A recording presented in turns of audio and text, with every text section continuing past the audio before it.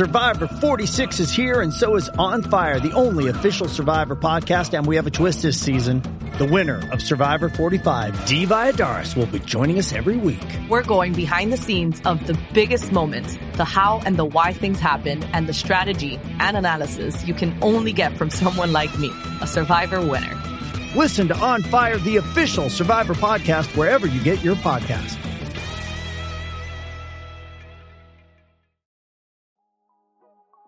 You could stand at half court and ref better than these guys. Knocks Smart down and is called for another foul. Taco, come on. Taco's having some fun here. That is bogus.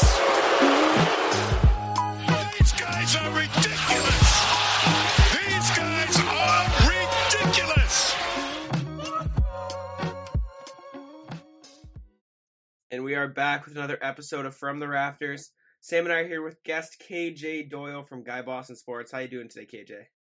I'm doing pretty good. You know, Celtics on a 2-game win streak, playing should be 2 easy ones from a Celtics perspective. From a personal perspective, you know, it's a new year. Same me. No, I'm not that very different. Here's a hot take. This is more within heckling distance stuff, but I don't believe in New Year's resolutions so much. I feel like if you're going to change something, you're not going to do it because it's a new year. Like when I told you guys before this, like when I lost the weight, like I chose to do that in November, and then New Year's rolled around. Like you don't choose to do something because it's a new year. You choose to do something like regardless of it. So New Year's resolutions are kind of stupid. If you want to do something, don't wait for the new year to do it. But either way, I'm hoping this year goes better than the last one. Me too. Sam, you said you have a story? Yeah. So as KJ knows, I went to Foxwoods yesterday with my friends. And we got back to Warwick, my town, at like 12:15, right? We're getting off the highway, and this fucking guy is running at like midnight. He's already out running, and my friend rolls down the window. He's just like, "Hardo!" I was dying laughing. I was like, "Oh man, this dude is something else." Which friend was that exposed? Wait, can I? My friend David. David. I was going to guess Frank. I feel like that's something Frank could do. Oh, no. Frank doesn't leave the house. So you think this guy was getting started on his New Year's resolution? Oh, yeah. He was out. It was midnight. He's already running. He yells Hardo out the window. That's fucking hilarious. But yeah, as KJ said.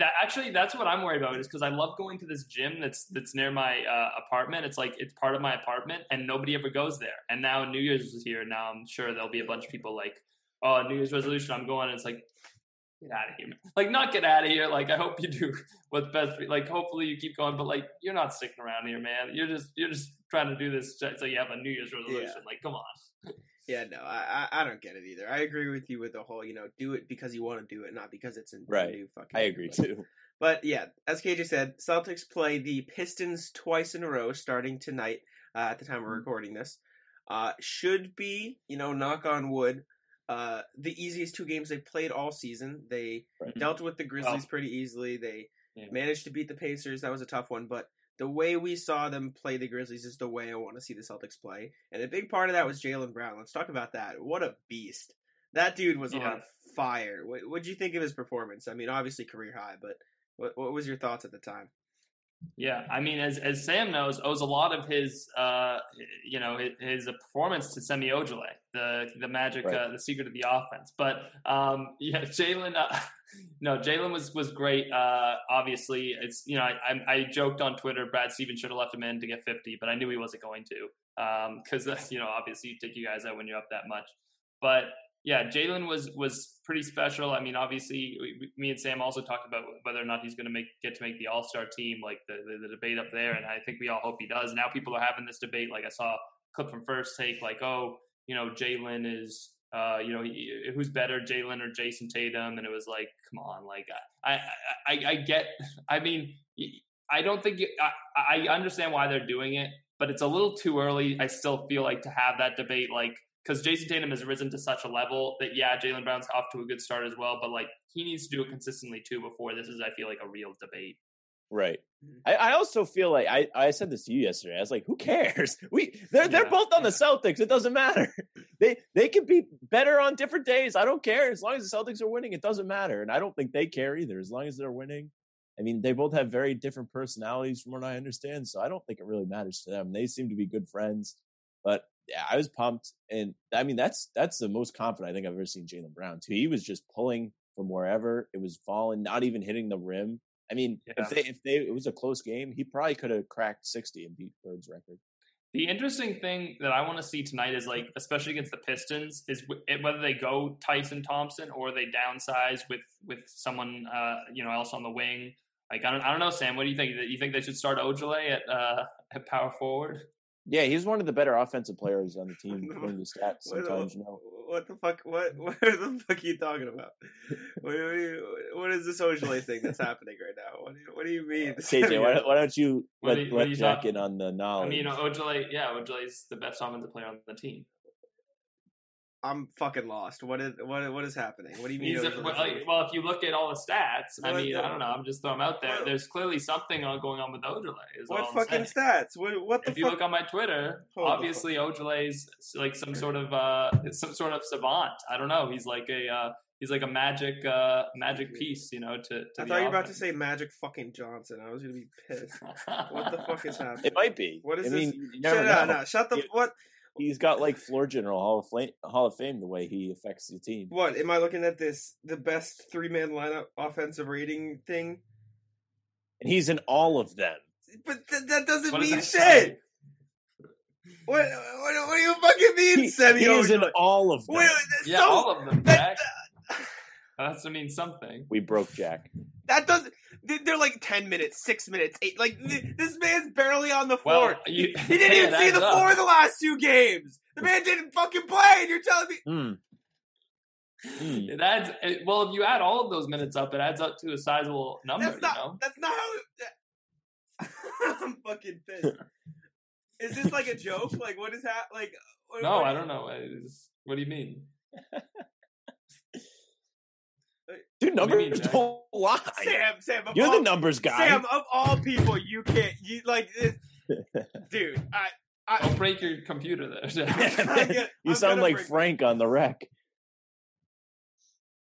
I'm like, is this a joke? What? Like, what is happening? What do you mean? I'm like, Jack's got to quit the podcast. I'm gonna fucking leave you. Are you gonna? No, Sam, tell me with a straight face right now that you genuinely believe this, and I will walk off and leave right now. Hold on. I'm looking at you right now. Yeah, I believe it. You turn your camera off. Turn the fucking. What are you doing, Sam? Tell me with a straight face right fucking now, and I will leave. I will get up and leave. Yeah. Fuck. I can't. I like to laugh too much. So what the fuck is happening? Yeah, we're fucking with you. We're doing a bit. Or so you thought, Sam. Yeah, no. I knew you were doing a bit, Sam. We're messing with you, Sam. We're fucking you, Sam. We're doing a bit.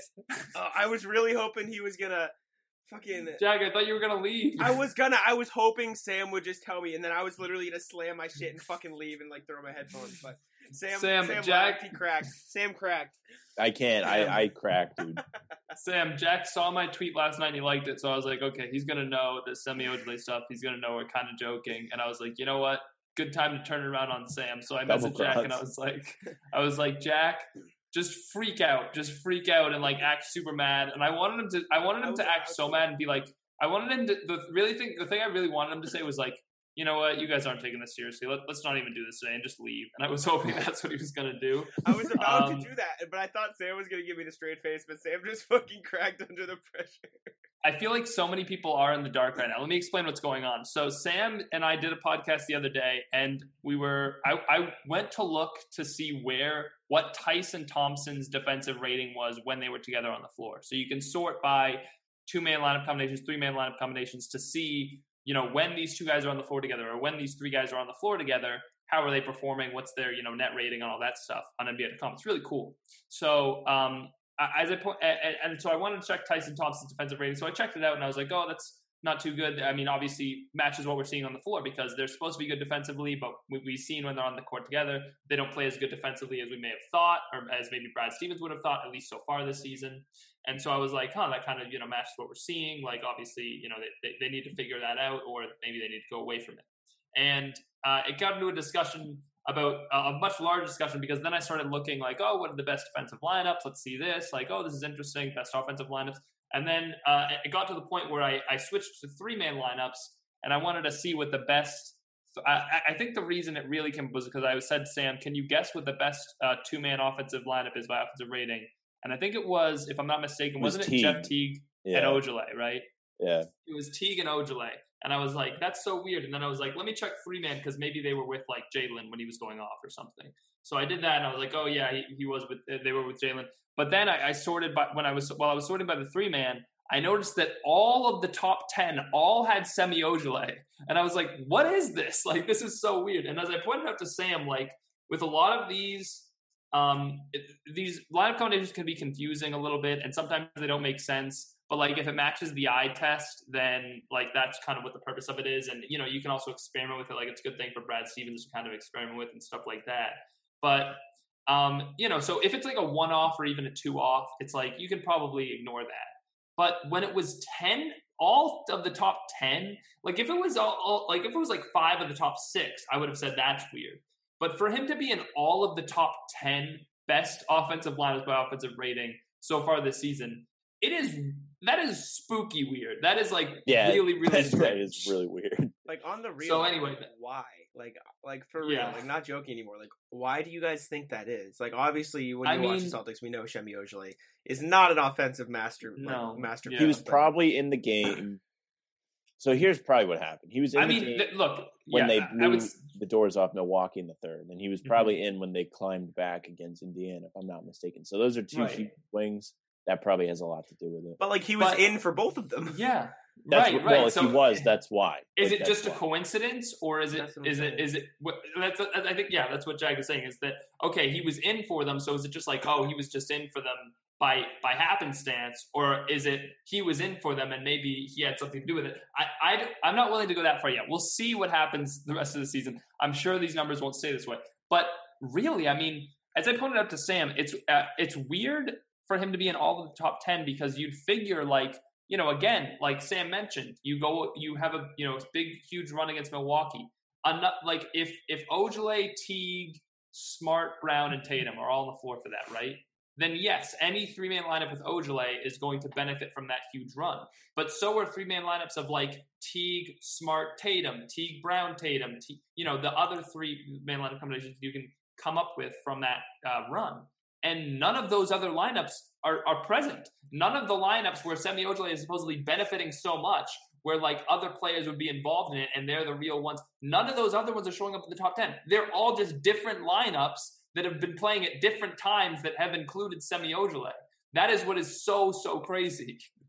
Maybe it's because, you know, all right, so let's use the Indiana game for an example, right? So say he's out there when they spark that huge run, and it's Pritchard and Williams really getting things going. Those are lineups that teams don't game plan for, at least not at this point of the season, right? Pritchard hasn't played much. He's a rookie, so they don't have a lot of tape on him. Robert Williams was not on the floor very much up until the bubble. Mm-hmm. So these are maybe unexpected runs, and maybe that's why, like, teams that are playing the Celtics don't know that these lineups work yet.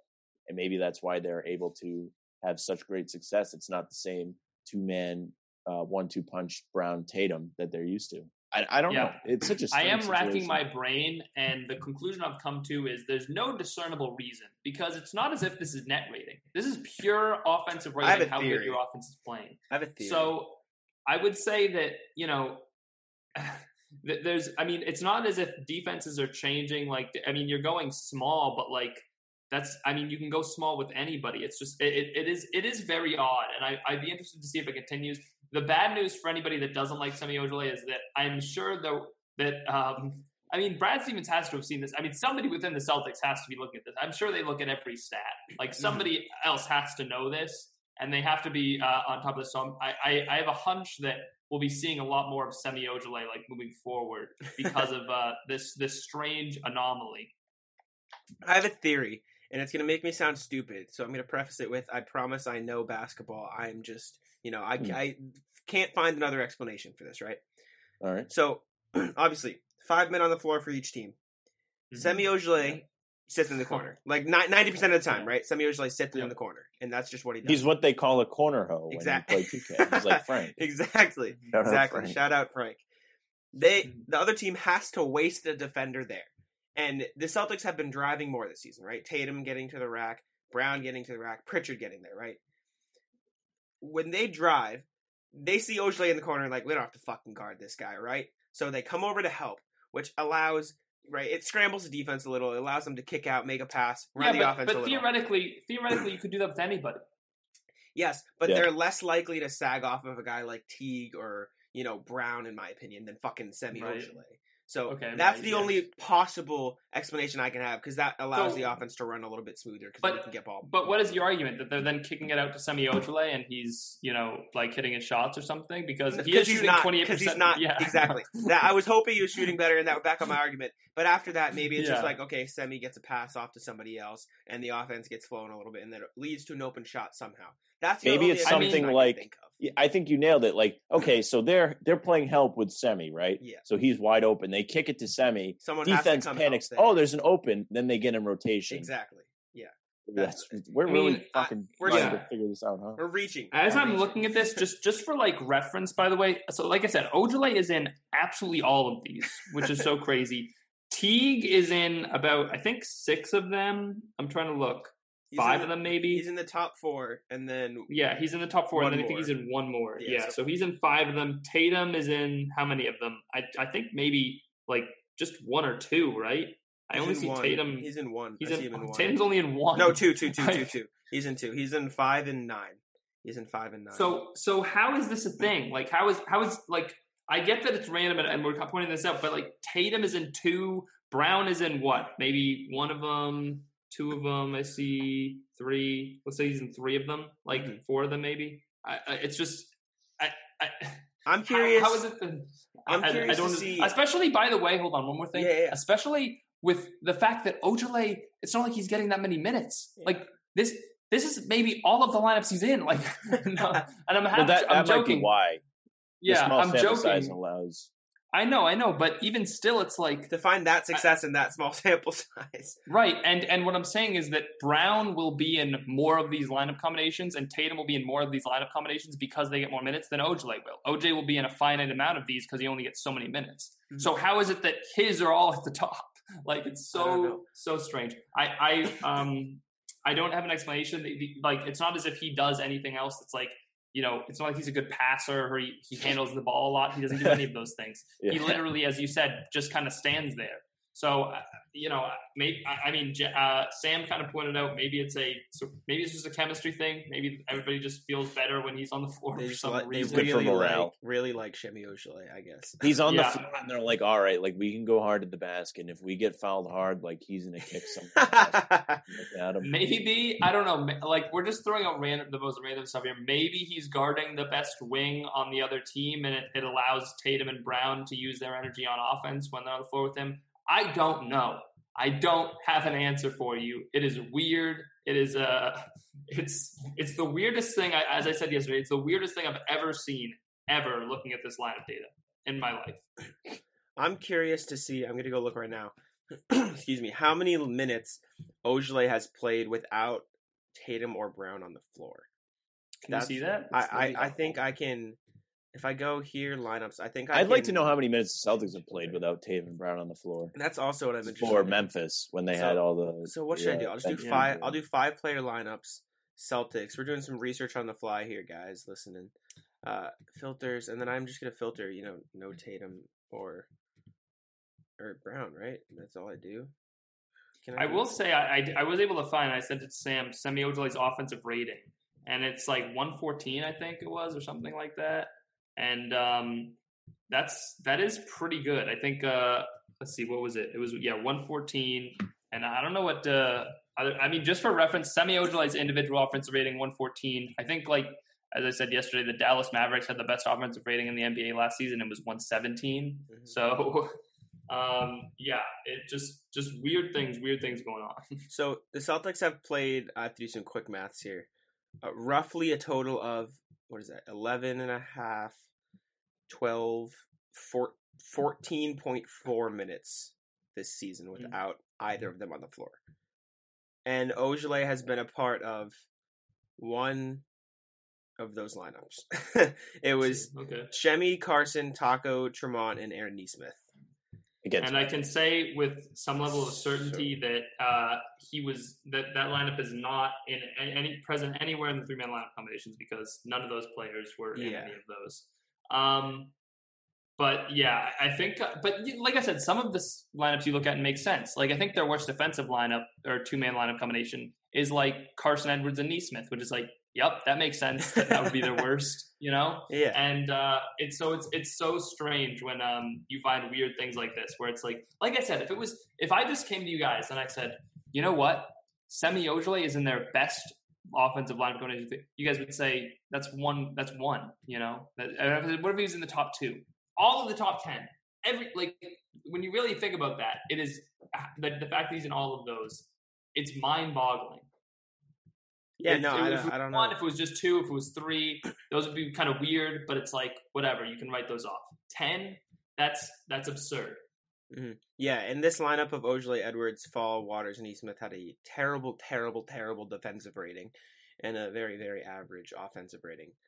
So it's got to be something to do with Brown and Tatum on the floor, I have to imagine. But like you keep saying, very weird that he's, you know, in all of them. And Tatum and Brown are very rarely included. But and we can only probably talk about this, I assume, for this is the last day probably, because I assume this is going to change. As you said, we only 5 games into the season, like so much can just shift around so much. They could put a lineup out there they've never thrown out, and all of a sudden that has like a 200 offensive rating or something crazy. I don't even know if that's possible, but yeah, you know, things can happen like that really, really fast. So, but yeah, I think that I don't know how they do offensive rating exactly. I feel like it's something to do with points per 100 possessions or something like that.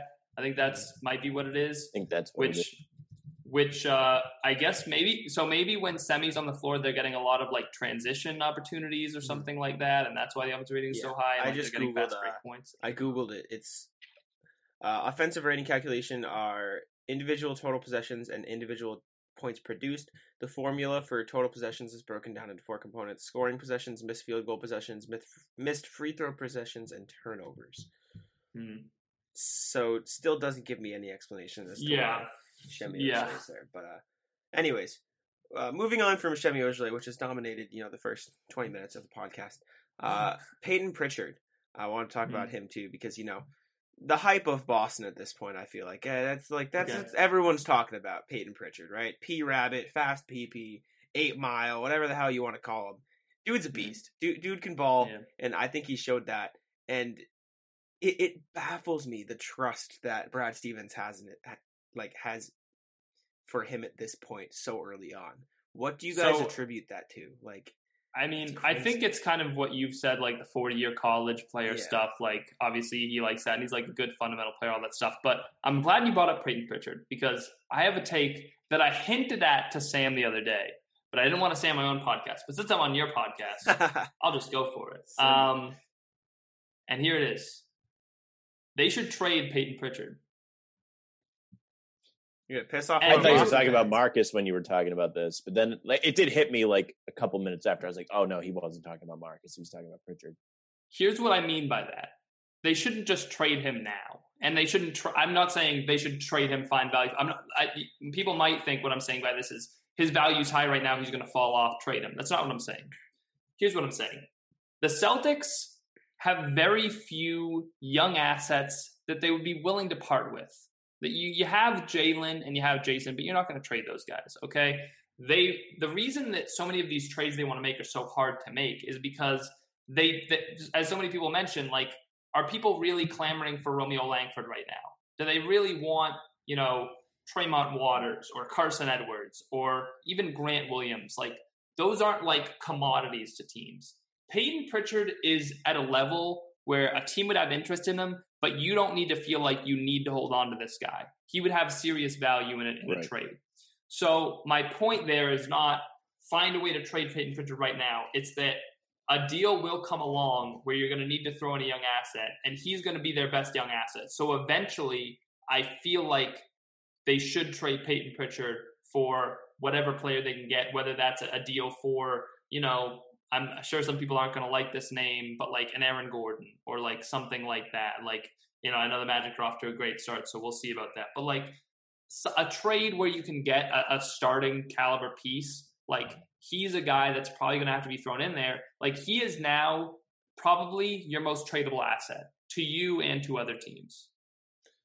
That's interesting. I haven't. It's a fair take, but yeah, I mean, I don't hate it. I don't.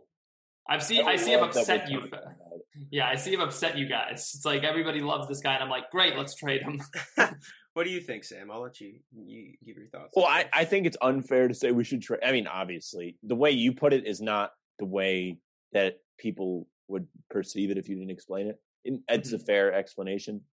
But I mean, we shouldn't be talking about trading this guy. He's played 5 games in the NBA. No, I know. It's it is like, it is so prevalent in my mind. Like, I feel like when we're going in the trade machine, like they have so few things that they'd be willing to trade and other teams I agree. Want. And I feel like he's like in that sweet spot right now. It allows you to upgrade the core without breaking up the current core. Yeah, if you think Peyton Pritchard could be like your starting point guard of the future and be like a Fred VanVleet type, like legitimately, then maybe you do want to hold on to him. And if you think Kemba Walker's not going to be around for longer, like maybe you do. But if you think he's just going to be like a really, really nice bench piece, like it's where you think his ceiling is. And I don't think his ceiling is high enough that you like absolutely think, oh, we need to hold on to this guy. This guy's a blue chipper. He could end up being really good. But if you can get like a player like that's starting caliber, like Aaron Gordon, or like, I don't know, so give me another name that you could throw out there, like, whoever, John Collins, let's just say, if he was the centerpiece for John Collins, right? Even though, it'd probably have to be a 3-teamer because Atlanta has a lot of point guards, but whatever. The point being that he might be the guy that ultimately needs to be thrown into these deals that they're going to try to make with this Hayward trade exception. See, the ceiling I see for Pritchard, and I feel like there's a trio going on here. KJ is like, realistic. Sam's just kind of there. I feel like maybe so I'm kind of there. No. As in, like in the middle of the spectrum of what you think of Peyton Pritchard. I know. I'm super homer dude. So I'm being the median. I think I'm going to be the homer take here, which is a nice change of pace. The way I see it, and I don't want y'all to overreact because I want to explain myself after I state this. I think he can be the successor to Kemba Walker, and I'm not saying he's going to be Kemba Walker. I think it's fair, and I don't think he's going to be an all-star point guard at any point in his career. That's not what I. You don't need that though. Exactly. You need somebody that you can trust, and I'm going to let you finish that. Yeah. But I'm agreeing. You need somebody that you can trust with the ball. You need somebody that's going to make the right decisions, is going to play hard, and he's going to do all of that for you in the starting role, and he's going to learn too. In my opinion, he's gotten better every game. I agree. And found money. The fact that right now, there was a moment I noticed it, right? The Celtics inbounded the ball. It was a very little thing. And in the grand scheme of things, it didn't matter that much. And he was walking up the floor with Tatum, and he was telling Tatum what to do on offense, right? Oh, I didn't notice that. He was just like dribbling the ball. He's like, yeah. And he did this. And I was like, if he can be confident enough and aware enough to run the offense with Jason Tatum on the floor, who's already an all-star. We know Jason Tatum is going to be a star, right? And he's confident enough and able enough to run the offense at this point. I can't imagine what a couple years in the Celtic system is going to do for that guy. And the way I see it is, I think Sam's going to despise this take because he hates the player I'm about to compare him to, is like a B-Tech version of Kyle Lowry. Is what I think he could be for the Celtics. Just, can play hard defense, can be fucking annoying as hell on the defensive end, right? He can give you your playmaking. He can make his shots when he needs to, but he doesn't need to shoot the ball, right? But that's what I think he can be for the Celtics. And I don't think he'll be an all-star, but I think he could be the perfect fit with JB and JT in the future. Not nearly as thick as Kyle Lowry. I will say that. Also, slightly disappointing, but it's fine. Yeah, we'll have to see if he's as good at drawing charges and annoying Sam. But those two qualities. No, that's not why. I just think he's overrated. I just think he doesn't do enough on his own to get the recognition he gets. I can't explain it. I think he's kind of overrated. I don't think he should be an all-star player. Raptors suck right now. The Raptors are terrible. There you go. Right there. I think that Kyle Lowry is a Hall of Famer. I think just based on his resume, it's just like when you're talking about a guy that he won a championship, 6-time All-Star, has this kind of whole thing with Toronto where he's kind of, he's their Paul Pierce. Yeah, I mean, something like their Paul Pierce. I mean, more like, a guy that, I don't know, more like maybe the Chauncey Billups to the Pistons is a better example. There you go. And is Chauncey in the Hall of Fame? I know he's like, he was probably on will be if he's not. Oh, yeah, is he on the ballot with Paul Pierce? I don't know. I can Google quick. I feel like no, he's not yet, but low key. Yeah.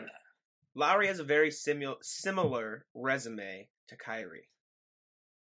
Kyrie right now? I don't know about that. He's not but in terms of total points and stuff like that. I feel like it's very, very and I've looked into this a lot because I wrote an article about it.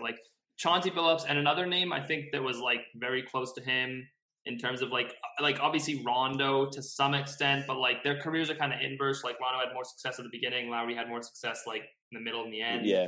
And then another guy I think that was really closely compared to him was Mo Cheeks, who won a championship, great name, really good defender, such a great 4-time All-Star, and he was in the Hall of Fame. I mean, I think he was a coach too, so he had a little extra kind of little extra basketball kind of flavor in there, to further his basketball career and give him more on his resume.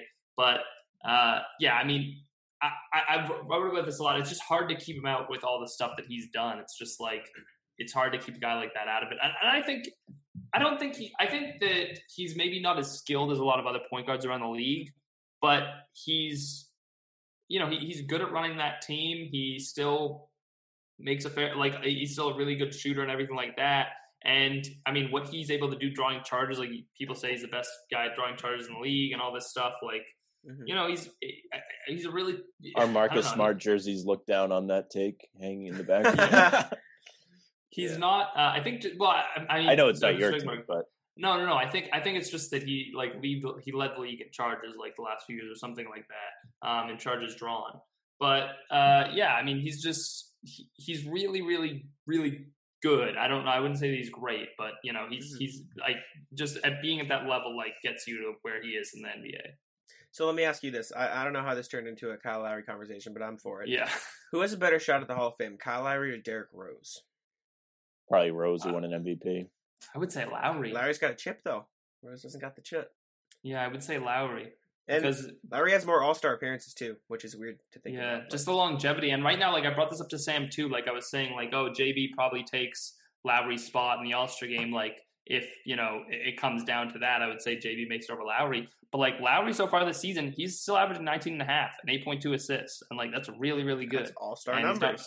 Yeah. So, it's going to be tough. And when you're already established like that, they lean towards that. I mean, if Toronto, if they're not winning, it's going to be hard for them to get in. Yeah. But, I'm sure they'll turn it around and they'll figure it out. And who knows, maybe they'll end up trading for James Harden too, which is I think people are talking about now. I mean, they sat Siakam last game, so anything can happen. Yeah. But, I mean, that was a one-time thing. But you bring up JB, and I know we started the show talking about him. Let's talk about it again. The numbers he's averaging right now, obviously, are going to be tough to maintain, but those are all-star starter numbers. I mean, the dude is a beast right now. And I think I used that adjective to describe him 20 minutes ago. But I think he's averaging something along the lines of 28 points. Don't know how many rebounds, 7 rebounds maybe 2 assists. He's the best player on the Celtics right now, and I think that's a hard. He's the most points in the league right now. Most total points. And okay, I have a question for you guys. It's January 1st. Mm-hmm. What do you think he's going to be averaging on January 31st? What do you think his points per game average is going to be? That's a good question. What is it now? 30? 28. 28? 28, I think. Played 5 games. They've played some good teams. I don't know, probably 24, 25. I was going to go 26. So, around there. Yeah, 24, 25, 26. Probably fall off a little bit, but I think that's a good range. He has an increased role this year. Hot take. I would say somewhere between 23.4 and 24.4. Something like that. Hot take. I think it'll be more than Tatum. I think it will be more than Tatum. I'll disagree with that. By January 31st, I think Tatum will leapfrog him. Interesting. I don't know. I feel like Tatum's obviously going to continually get all the credit on the Celtics, which I don't think Jalen really gives a shit. But I think that's just the way it's going to be until, Jalen does something crazy. I mean, he did something crazy already, but It seems like only Celtics people seem to care. Dude, he really, like, if that was like a real game that was close, like he could have broke the Celtic record. Oh for yeah, points. imagine if like Tatum did that. He'd be all over ESPN. People love Tatum. Yeah, I know, and that's a great thing. I love that people That's love fine Tatum. with me. But I wish they didn't as much because he probably wouldn't complain about calls as much because he thinks he's a superstar. We can talk about Which that he is. too. That's so bad. Like I don't like that. Getting not good that he complains so much, and so many players do it. Like the worst offenders right now I can think of. Sam, you're gonna say LeBron, but I think Luka. I was about to go like that. Yeah, Luka is, I think, the worst in the NBA at that. Luka's terrible at complaining to officials, and Tatum's right there with him. Do we think that's he always like he'll make a layup, but he always does this thing and then he runs down the court. And Luka gets away with it because he's just speaking Slovenian, so they don't understand what he's saying. And it's he told a ref to fuck off the other day. There was a clip of him like going up to the ref. He checked out of the game. I was watching the Mavericks game. I forget. Oh, because you're playing the Hornets. Because they're playing Charlotte. They're playing Charlotte, and he walks up to a ref on the sideline, and he just goes. You can see him mouth. He just goes, "Yeah, fuck you, man." And nothing happened. Del Curry's the play-by-play guy for the Hornets, and he just goes, "Well, I mean, I think we can. I'm not going to read the lips, but I think we could all read that." It's just like, what is Luka doing? Like, it doesn't make sense to me, and I hope it doesn't get that bad with Tatum. But right now, why do you think it is that Tatum just is it just the era of basketball he grew up watching, and he just like wants to get all the calls? I mean, he has been. That's fair. He has been getting screwed with the calls this season, but still. Yeah, I mean, right now, I think that maybe a lot of it has to do with the fact that he's not. Might be frustration. Yeah, maybe justified complaints, but I think it is the way, what you grew up seeing and what you like expect from NBA players, and it's also just playing the game. Like if you get hit and they don't call it, you're going to be a little bit angry because one, you just got smacked in the arm. Like that's going to I'm not like looking down on these big NBA players, but if you play basketball, you get smacked. It's still going to like sting a little bit. You're not going to be crying about it, but like it's going to annoy you a little bit, and then you're going to look at the ref and say, "I just got smacked in the arm," and you're not even going to call foul for me. Like what So I understand it to that extent. If he's not getting it'd be different if he's just complaining he's not getting contact at all. Like I don't know, but I feel like that's usually what your reaction is when you get hit. You're already a little annoyed because you got fouled to mess up your shot, and then the ref's not going to call it. So it's just a natural reaction. No, yeah, I mean, and that makes sense. And I just lost my train of thought. I was going to compare it to a different player on the Celtics. I almost like that he doesn't get calls right now because it's kind of toughing him up a little bit. He needs to be a little bit tougher if he's complaining every time down the floor. I just think. Yeah, and the guys that would scream are like, Marcus Smart and Paul Pierce when they would go in. It's like, Paul Pierce especially. Like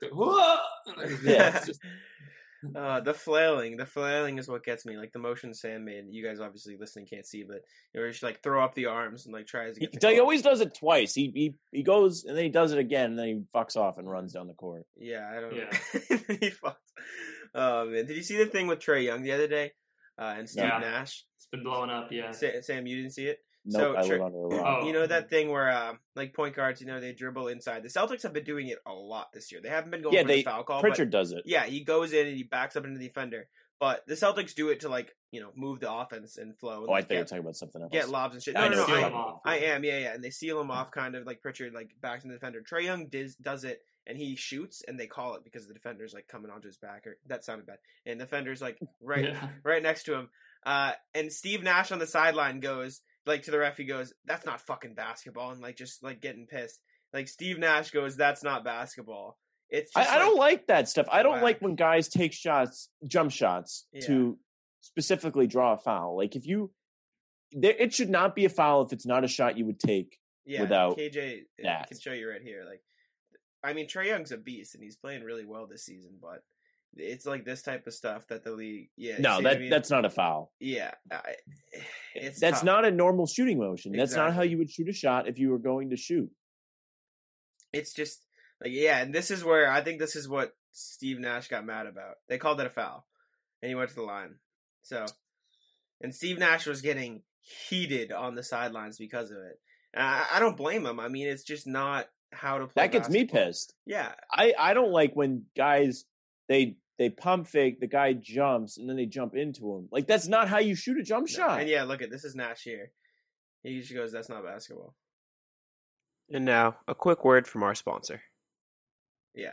So it's tough, and that's what the NBA is nowadays. And the fact that guys are learning to abuse it, like this is the stuff. Harden was ahead of his time in a way, in like not a good way, right? Where he could just draw fouls because of stuff like that. And now that guys like Trae Young's learning to do it. I mean, the Celtics can learn to do it. Like it's just a matter of time before the NBA devolves into who can draw the most fouls, because that's what the rules are, right? Like, it sucks, but that's what drawing fouls is is fine if you're going to the basket, but if you're shooting a jump shot to draw a foul, it's just not a good look. And I mean, Tatum will do it sometimes, but he's not super good at it yet. So like, he kind of misses a defender, and like that needs to be something that the NBA officials, like whenever they have their training camp classes, whatever they do, or points of emphasis, like look at this, like. This is not a jump. This is not how people shoot. It should count as flopping. It should count as flopping. Or it should just be a no call. Flopping. It should be offensive. It reminds me of what like players would do a few years ago. You remember when they would come off the pick and rolls, and as soon as they would get over the pick, they would shoot it because they know the defender would be chasing and his arm would be there, and he'd find his arm and just go up through his arm. And so this is like the next incarnation of that, is where they've now outlawed that, and now that's not a shooting foul. But so now it's like, all right, let me wait till I get totally through the pick, and then they're actually behind me, and I'll just like back up into them basically. And like, I don't love it, but I don't know what you're supposed to do. I mean, I guess you just don't call it. If you're the ref, you just say, well, it needs to be a no call. Yeah. I mean, that's the only way to, because I don't think you should stop play. It's going to be a turnover anyway, if that's the shot you're taking. Yeah. And I don't know. I mean, there is contact, so it's tough, but it's like, it's what makes it so hard is that if a guy stopped, if he caught the ball, if a guy was running, he got the ball and he stopped, and the defender runs into him, that's a foul, right? Mm-hmm. Yeah. But like if you just catch the ball and the defender never stops and keeps running. But so that's what makes this call so hard, is that Trae Young is doing it deliberately. So, how are you supposed to judge intent? Yeah. Are you supposed to be, now the ref's job is to say, well, that's on purpose and that's not. And, and I guess like that's what makes, this job so hard and this game so hard. It's like so many, the reason Trae Young's doing it in the first place is because he knows yes, but the reason he's doing it in the first place is because he knows it's a loophole and he knows it's a gray area. And that's the whole reason he's doing it. So the NBA needs to find a way to make it black and white, and then, make sure that guys can't can't just take advantage of it that way, because that's a simple fact, is that Trae Young would not be doing it if he knew it wasn't like some sort of like sneaky way to get away with it. And like, I'm sure if they start not calling it, he's going to be complaining, but it's like, what you're doing, like the whole, the whole reason you're doing it. And so like, it's fine. You want to do it right now, go for it. But we're going to figure out a way to make it so you can't do that anymore. And whenever we decide, you're just going to have to live with it, and you're going to have to play the game really the way it's supposed to be played. Like if Trae Young isn't doing that move just to draw a foul, like that play is probably a floater, and it's like, take the floater. It's a pretty open shot. He can make it, and he can make the floater. Yeah, the main goal of shooting should be to put the ball in the basket, not to get to the free throw line, especially on a jump shot. Yeah, going to the basket, it's different a little bit because you have to deal with contact and you're in the paint. But if you're shooting a jump shot, they should not give you any help. And you can only blame Trae Young so much because, like, it all in all, it's not completely his fault. Exactly. We're talking about this play. Yeah. James Harden's the main dude. No, but like in terms of just in general, like you can't blame the player as much because it's a loophole, and they're smart for finding a loophole. And the only way you should get free throws on a jump shot is if you get absolutely hammered. They'd be stupid not to abuse the loophole. Is what I'm saying, though. Like, it's free shots at the end of the day, and like that's smart. Like you got to do what you do. But it does. And it reminds me of the stupid thing. I know Kevin Durant did it a lot. Tatum did it a lot last year. Where the sweep through? Yeah, when you sweep through and do like a stupid Lonzo Ball shooting motion to get the foul. And that is kind of natural. But that got outlawed. That got outlawed too, because Kevin Durant used to do that all the time. And now that's they just call it on the floor. On the floor. So it is interesting. But it's also on the defender to learn how to guard it too, right? Yeah. Like, and we're not putting as much emphasis on that, but like when the whole thing was going on where you shoot the top of the screen and, they find your hand, you reach over, they find it, you go through and they foul, and they ended up coming with a different rule for that. Defenders also need to learn to stop doing that. And you remember Manu Ginobili at one point. Like, he started putting his hands up. Like, I think the Spurs were like the first ones that were like, get your hands up when you're going around the screen, and that's how they avoided it, and they worked to their advantage. So, like, if you're a defender, don't just chase the player and run him to his back and assume like he's gonna, make sure like work to get back in front of him and everything like that. Like, or maybe just start switching it if your teams, maybe that's the way you have to end up guarding it, or so it's just as much on them to be like, don't fall into this, and be good enough to be able to switch that and have personnel on the floor that can switch that play, and be a talented team. So that's also a factor in all this too that we're not going to talk about, because we all just think what Trae Young's doing is a little bit cheap. Mm-hmm. And while we're on the topic, I'm going to segue us back to the Celtics here. Speaking of like screen defense, something I've noticed with specifically Pritchard, but I know the Celtics do it a lot. They mentioned it on the broadcast. In college, a lot of the time, Pritchard, fights through the screen, so he just ends up going around it. And whoever it is, the Pacers, then that's just get an open shot, right? That's how it works. Do you think it's more effective to go under or over screen? Obviously, it depends on like who you're guarding, what you're defending. But a lot of the time, Pritchard ends up going. I always get confused. I think he goes over it, right, and he follows the defender around. He fights through exactly. Which it's funny you say it doesn't that, work. I think what they actually said is he's good at fighting through screens, but in the NBA, the skill is not getting screened. That's exactly the thing. Yes, and that's something the Celtics need to work on, I think. Yeah, and the whole thing with, I mean, you're right. It all depends on who you're guarding. If you're guarding someone that can't shoot, you obviously go under it, like or who's just like, not that LeBron can't shoot, but maybe Giannis is a better example. If Giannis is getting a screen, you obviously go under the screen against Giannis, or you switch it, or whatever you do. But I think it's interesting. I wanted to mention something about Pritchard. I asked somebody this the other day, and we've been having a lot of fun with Pritchard with like the meme stuff. Like, he's a good meme player, like yes, the Steph Curry comparison from Max Letterman was a great thing to run with. Fast PP 8 Mile, like you said, like those have been fun things to run with. So I asked somebody the question. I asked a few people who just not from a talent perspective, but from a pure meme perspective, who's the better meme? Is it Taco Fall or Peyton Pritchard? And it was actually kind of split. Some people said Taco, some people said Peyton Pritchard. And the conclusion I've come to is that like Peyton Pritchard is like the new baby. When you have a new baby, the older child, he doesn't get as much attention. And Taco's gonna get jealous and beat the shit out of him. Yeah, try and drown him. So I think Taco is still the better meme. But the reason I even had the thought to ask is because since Peyton Pritchard is so new, we're having more fun with his memes and like, oh yeah, look at the new. Well, and because he's playing well, and because he's good. Yeah. That's another thing. Like, I love Taco, and he's a great meme, like you said. But the fact that Pritchard's a meme and like a quality NBA player, that's got to mean like that hits home. Yeah, Taco with the menacing shades the other day. Was that's a good point too. Is because you're seeing him on a nightly basis, the memes are going to pop up more often. Like with Taco, you might see him do something like once a week or something, maybe even once every 2 weeks, and that's noteworthy. And a lot of it is just off the court. It's like the snowball fights that he did, or wearing the sunglasses or whatever it is. So it's harder with it's easier with Pritchard when you have like nightly content to come up with a meme for him, and that is a lot better. This is another side note. I'm surprised Taco. Why hasn't he gotten a Taco Bell sponsorship yet? That's what I'm. Isn't that crazy? Yeah, I don't know. Or at least like a local place or something. Like as soon as DK Metcalf was in the league, he got like a coffee sponsorship with like Decaf Metcalf, like all that stuff, like immediately before he was even that good. Like I can't believe Taco. Like even a local thing, even a local taco place. I haven't seen any local. You think local places that have taken advantage of this. I don't know. It's crazy.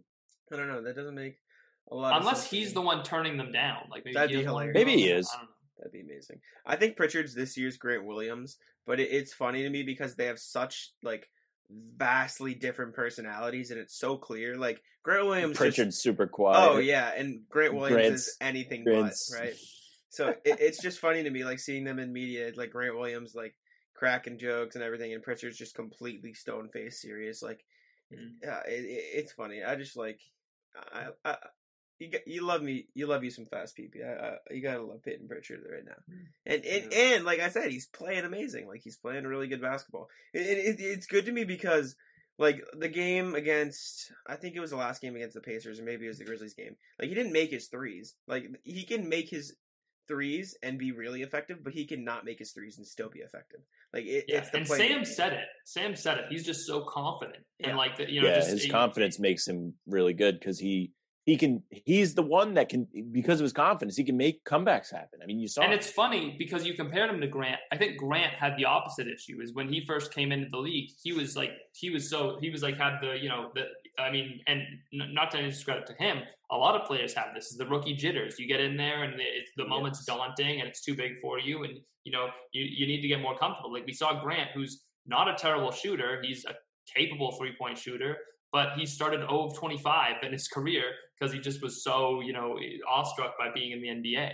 And Peyton's been the opposite. He's like, it looks like it doesn't faze him at all. He's like, yeah, I'm just playing basketball and I'm going to play the way I always have. And I'm going to run the offense. I'm going to tell my teammates what to do because I'm the floor general. And this is the way I've always played. And the fact that I'm in the NBA isn't messing with me at all. And maybe that has to do a little bit with the fact there aren't fans in the stands, that the fact that you don't have like 30,000 people bearing down on you and you're not in an atmosphere you don't recognize. It's, a lot of it's just kind of pick up basketball at this point. It's just 5v5 and you're playing the same way you've always had. So maybe that has a lot to do with his success early on here too. And it's even more wild to me because like the dude hasn't played basketball since like March, he's had less than 2 months to get used to the Celtic system.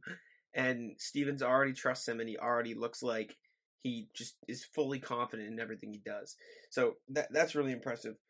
Is there anything else you guys can think of before, the Pistons game tonight, overall with the Celtics through the first 5 games? I'm not sure how long this recording has actually been since we talked for a little while beforehand, but I think this feels like it's around time to start wrapping things up. But if there's any other topics you guys can think of, I know we talked Semi Ojeleye for a while, Jaylen Brown, Peyton Pritchard, Tatum briefly, but is there anything else you guys can think of that this is important. I mean, as we kind of said, it's important that they take care of business in these games because these should be really easy. And if they drop even one of these, and like when you're not going to have Kemba Walker around early on, like you need to clean up, you need to win the games, the easy ones. Like it's one thing when you're a team that's so talented and it's like, well, yeah, you dropped one, that's rough. You're still not supposed to, but it's a little easier to forgive. Like in recent years, if the Celtics, had dropped one of these games against, a team like this, I think we would say,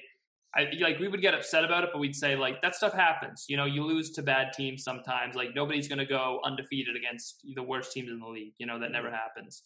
But if you're losing these games, when you don't have a guy like Kemba around, like when you face the Raptors or the Heat next week, or these other teams, the Sixers, they have back-to-back coming up against at the end of the month, I guess. But like those games are going to be hard, and those games aren't like even toss-up at this point. Like you might have to give a little bit of an edge to some of these teams because the Celtics are undermanned. So it's like the easy ones that you're going to get, you have to win because not like a lot of the games you're going to have this season aren't going to come easy. So it's even more important than it's been to me the last 3-4 years we're talking about. This is as important as these games have been. Speaking of Kemba, I wonder how close he is. He's probably not that close, but he's out there. We've seen the videos of him. He's shooting around and stuff. He's at all the games. Yeah, Brad Stevens he's definitely making progress. Stevens said that they were going to have an update this week, and I don't think, he said within the week or something like that, and they've never really, they haven't come out with it yet. So I don't know. Celtics love to be secretive about stuff like that and then just be like, hey, Kemba's playing tonight just to fuck with the other team. Yeah. I swear I saw something about Kemba the other day, but I can't. I think Stevens. What I saw. Sean Grandy tweeted him shooting around. Yeah, I saw that. Stevens said that the only thing he said was that like there would be the update within the week. Hold on, let's see what the full quote said. It said he won't be back anytime soon. We're hopeful to get him back as soon as possible, which is weird to say. Back to back, just phrase it like that. And he said, but we want to make sure it's for good. So they want to make sure once he is back, maybe there's no management is what they're saying. I don't know. I still find that hard to believe that he would come back and there would be no kind of, all right, we're going to have you on a minutes restriction. We're going to, maybe you're not going to be back to back or something like that. But it's probably they just don't want this to happen again. Mm-hmm. Yeah, it still sounds like that's what he's saying but maybe you're right. Maybe that's what it is. I don't know. But they said they were going to have a big picture update within the next week or so. And I guess that felt like longer ago than it was. Since that was 2 days ago. So okay. I guess I guess 3 days ago now, because in 2 hours it's going to be 3 days. But so some point before the 4th or the 5th, we should find out what the deal is with Kemba. And remember, this is January 1st. Didn't they say originally like they would have an update on Kemba in January? Wasn't that the original kind of timetable? So we should be finding out sometime soon. Yeah, and I think what's important is, like you said, the Celtics need to take care of business in these games against, lesser teams.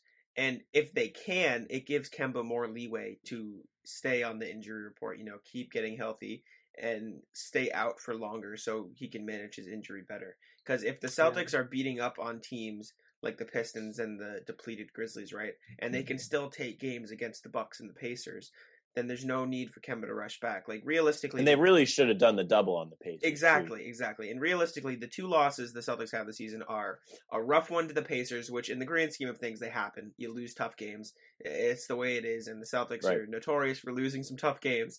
And the Nets, who look like an offensive juggernaut, who just lost to the Grizzlies. And that was the game the Celtics were in until Durant. And the Nets just lost to the Hornets and the Grizzlies, which I don't fucking get. But anyways... You can lose to the Nets and not feel too bad about it because they have Kevin Durant and Kyrie Irving, right? Yeah. So in the grand scheme of things, the Celtics' 2 losses aren't that bad. They're 3 wins. The one against the Bucks, you can call it a fluke.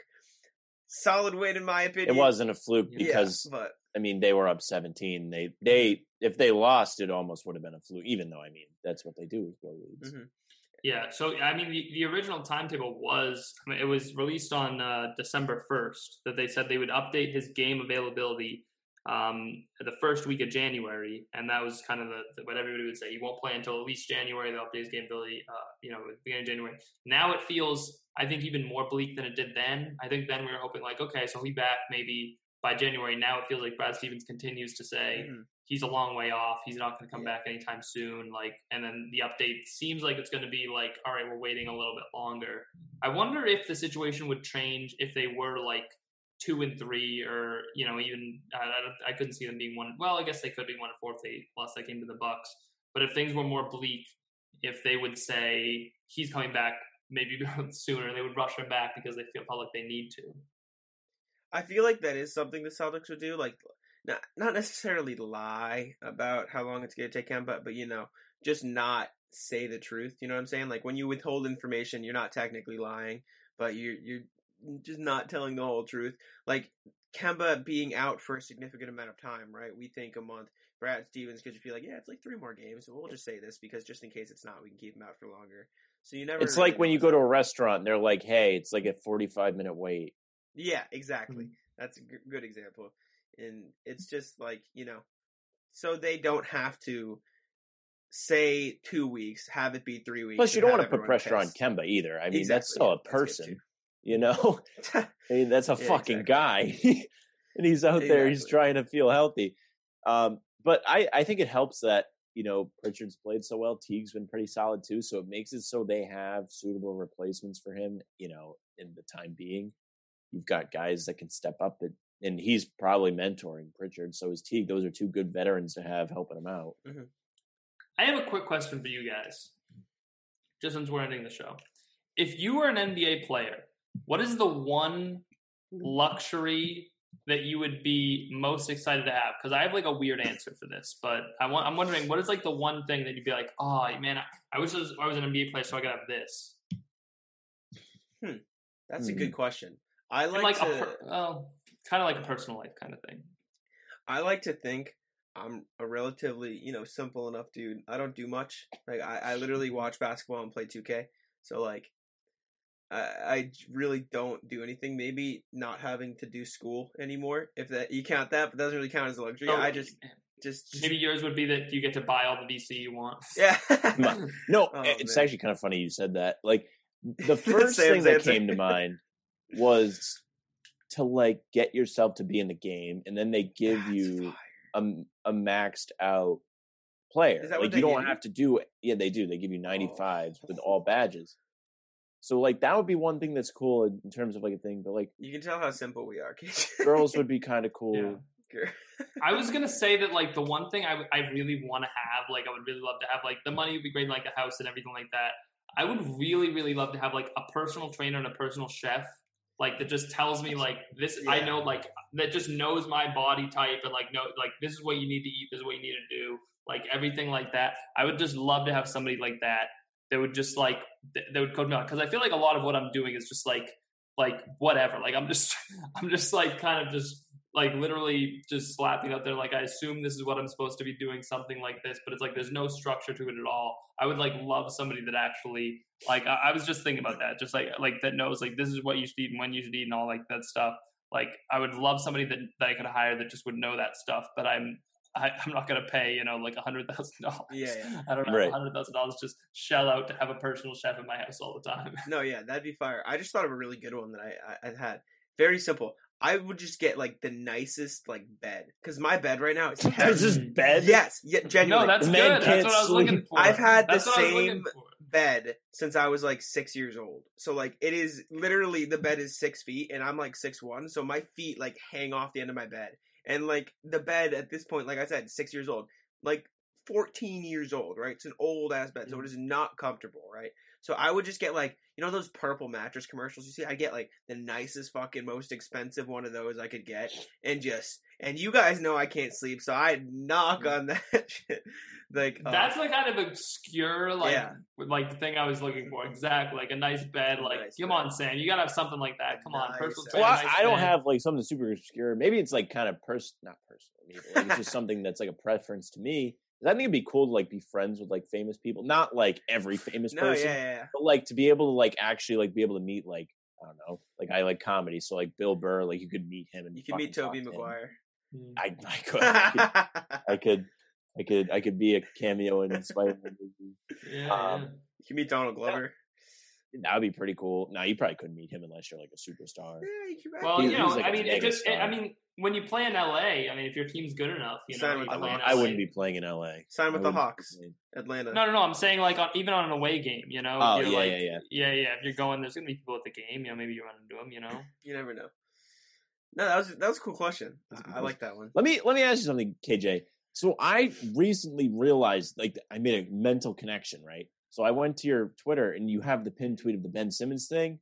And like, I didn't realize that was you, because when I first saw it, you were telling us you lost weight, and it made a connect for me. Didn't he like reply to you? Didn't he like get pissed about something? Yeah, he deleted it. He deleted the reply to me. What? Yeah, I guess he deleted it like months after the fact. So he must have had like a PR person, like hired maybe a new PR person. They were like, get rid of this or something, like, which is funny to me to think like that it was months after the fact, and they were like, we see this tweet thing you had, like, get rid of this. Did you screenshot it? I looked it up. If you search hard enough on Google, it's not like you have to do like an hour deep dive, but if you search for it on Google enough, like you can find it eventually. I have it saved somewhere on my phone, but I haven't cleaned out my photo album in forever, so I'm having trouble finding it. What did he say? What did he say roughly? He said never hit a 3 greater than sign, have your facial hair, and he took he took my profile picture, which had my facial hair at the time, which I was like, 19 or whatever, and it was just not good. It was like, here we go. Never hit a 3, have your facial hair. And then he had this picture of me, which not great. That's so fucking funny, though. And then people pointed out, like, at that point, like, you don't have great facial hair right now either, Ben. Like, it's not like... Didn't you say that you would, like, take him on at a 3-point shooting contest? Yeah, is that you? Yeah. Did he respond to that? No, he never took me up on it. He's scared.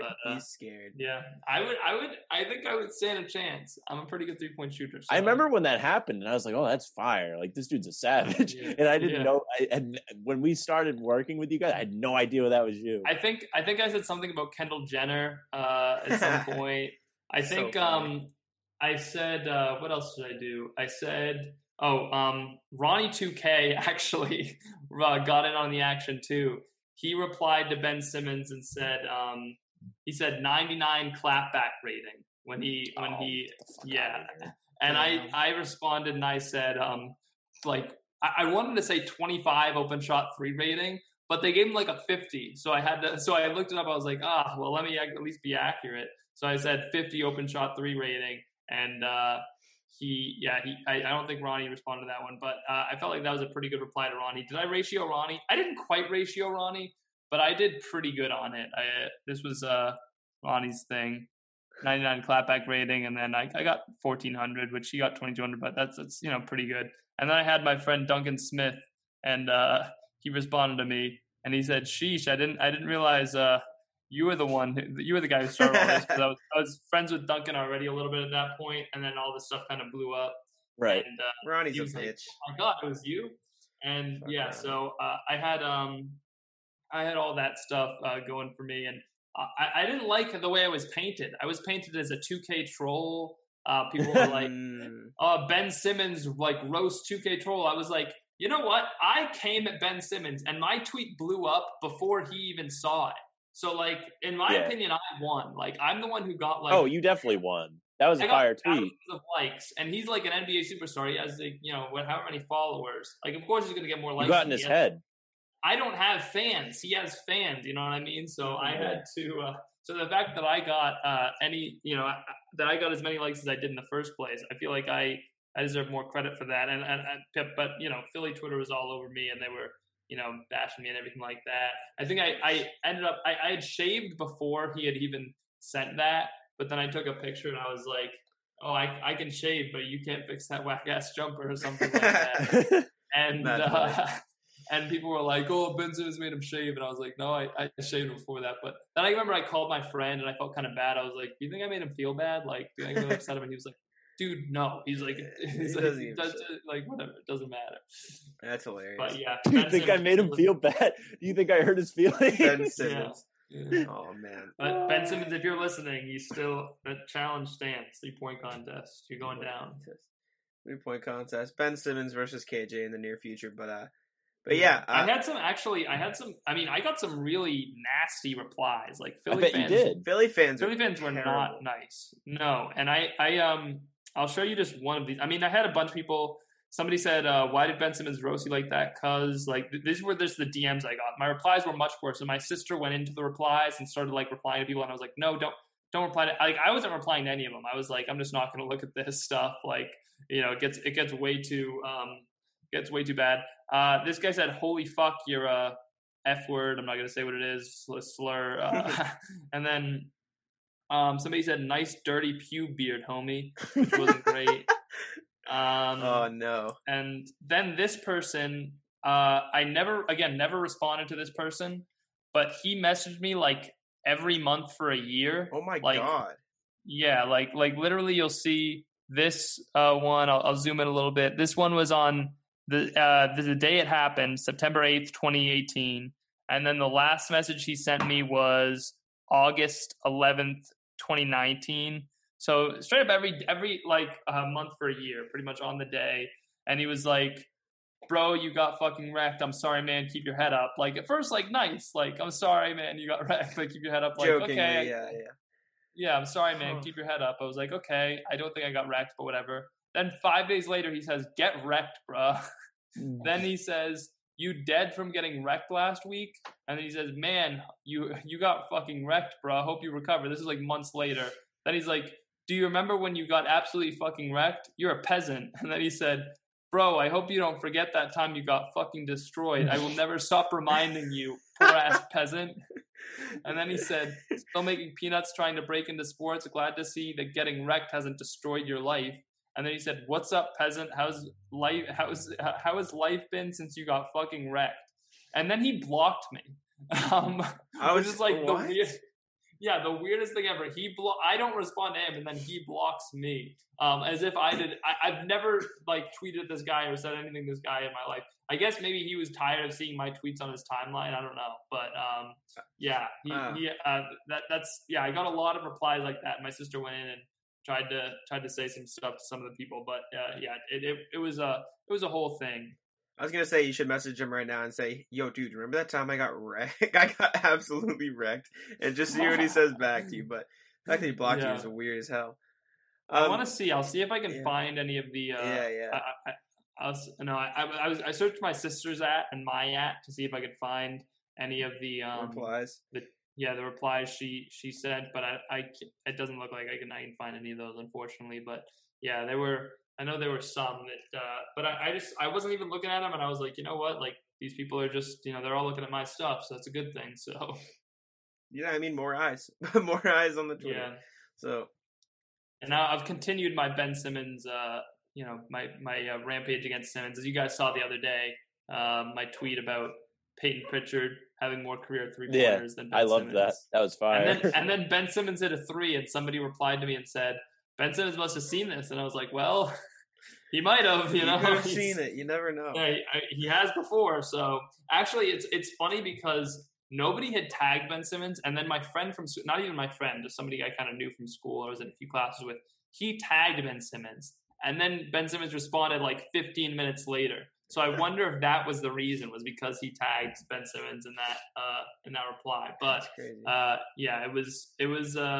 it was a whole experience. It was a whole deal. But I don't know how it's going to affect my life going forward if I ever interview Ben Simmons for any reason. But yeah, it was fun. I guess. Like, hey man, like remember that guy? Like you made fun of his facial hair. That's me. And then you like kick him in the knee. Simmons. It was a good idea. I remember when I had the idea, I was just in my driveway and I was like, what if like the square button didn't work when you were shooting Ben Simmons because like the X button doesn't work. They say when you're passing with Kobe Bryant, like Kobe can't pass in the game. So the joke always was. And then I remembered that you could change players' names in 2K, and like the new 2K was just coming out, and I was like, oh, this is gonna be such a great idea if I just change his name to Coward, go into a shoot around with him, and then like zoom in on the name. So yeah, it was a good idea. I know, and I've never had anything quite to that extent since, but I've had a few good ones. I had I had a Kemba Walker one back when like the song that you play when people like get exposed, where like, I thought I had it all together. Yeah. Hilarious. Yeah. So I did something like that when they signed Kemba Walker because there was all those people tweeting, Celtics never get another star because Kyrie's leaving. This is what whatever. And then I had the Kemba Walker was that one did pretty well, but I've had a few good ones, but that was the coup de grace, the piece de resistance, as they say. So yes, sir. That's maintained to be a number one. So it's the best is that he replied to you. Yeah, and got salty because I feel like that's just a very Ben Simmons thing to do. I still can't believe months after the fact, someone must have told him like, delete that. This isn't a good look for you or something. Yeah. She's making fun of a dude's facial hair for no reason. Yeah. Oh man, but yeah, I think that's where we could wrap it up. I feel like this is a solid place. KJ roasting the shit out of Ben Simmons, I think is pretty funny. Yeah. But I had a good amount of people reply to me and come to support me too. A bunch of Celtics fans came to support me. This guy said lifelong John Brown fan. I don't know if you guys know this guy, but he's a pretty prevalent guy in Celtics Twitter. He responded and said he said, imagine not being able to grow a full beard and shooting worse than your average 10th grader from 3. And they showed this picture of Ben Simmons at the time. It was like, not a great beard either, I gotta say. But I had a bunch of stuff like that. Somebody said, I guess I muted this account, I don't know, but he said, guess that's all you can say, man. Having a historical rookie year, all this stuff. And but now it just comes off as lazy and unoriginal. And I said, I'd say it's a creative spin on an old classic. And and then somebody was like, I can't believe you did this. This is I can't believe you took the time out of your day to do this. So many people did that thing where they were like, oh, I can't believe you took the time out of your day to do this. And it was like, this took me 5 minutes and I got 10,000 likes. So yeah, it was worth it.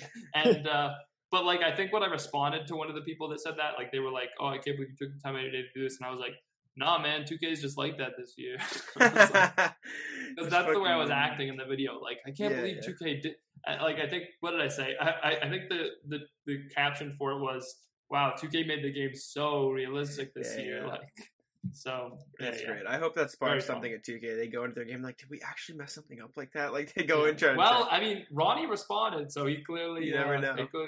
I tagged them in it too, so they must not have been happy though. They probably weren't. So. They're probably pissed at you. I think he's one of their athletes. He might be endorsed by them. Yeah, probably. Yeah. It wouldn't surprise me. That's probably why Ronnie was like, "Oh, come here, Ben Simmons." Yeah. It's okay, buddy. It's okay, Ben Simmons. Just pat him on the back. But yeah, is there anything you wanted to say before we wrap up here, KJ? Give you your final statements. Everything. Say what you. I would just say happy 2021. I said this last night on the live stream. Second live stream after Jack ended the first one. I felt so bad. I felt so bad. It's fine. I mean, I would have liked to have known how many viewers I actually got, how many total views I actually got. Yeah. I assume it was somewhere around 1,500 or something, because the second one got, I think it's on like 1,400 now, and the other one's like 800. So maybe I got too close to 2,000. I'll never know because Jack just ended it when he was leaving. But no, it's fine. But yeah, I said this on the live stream. We made it through 2020. It's over. But at the same time, it's not over, which kind of stinks. But all I'll say is that for a lot of people, that's probably going to be the worst year of your life. So you've made it through the worst year of your life. And if we can make it through that, we can make it through pretty much anything, I think. So I hope at least it's going to be probably the worst year that we'll live through in, our lifetimes, just collectively as a world, Knock on wood. Hopefully. Yeah. So, that's what we're banking on. So hopefully, if we can make it through that, the worst is behind us, and we'll be able to get back to normal eventually. I know that when I finally can see my family again and everything, there's probably gonna be some big hugs going around and everything like that. So, I'm just, I just want to say Happy New Year to everybody, and just make sure you're staying safe, and hopefully we're through the worst of it. Thanks. Although, with Christmas happening and maybe there's going to be spikes, I don't know. But hopefully that's not the case. I don't even want to think about that. I'm hoping, like KJ said, we're through the worst of it. Thank you to KJ once again for hopping on the podcast with us. It's a great time. You guys can follow him by KJ Doyle on Twitter. Hopefully more bangers in the future like the Ben Simmons one. You guys can follow us at Bannertown USA. I am Jack Simone NBA. I will give a shout out. We've been doing it from the rafters for over a year now. It was December 29th, so a few days ago. That was the first episode, so I appreciate that. Thanks for all the support on the podcast, and per usual, Sam, you can wrap us up. Yeah, thanks, KJ. It's always a lot of fun to have you doing stuff with us, of course. You can follow KJ, as Jack said. Follow Jack, follow Bannertown, follow me. That's our show for today. Bye.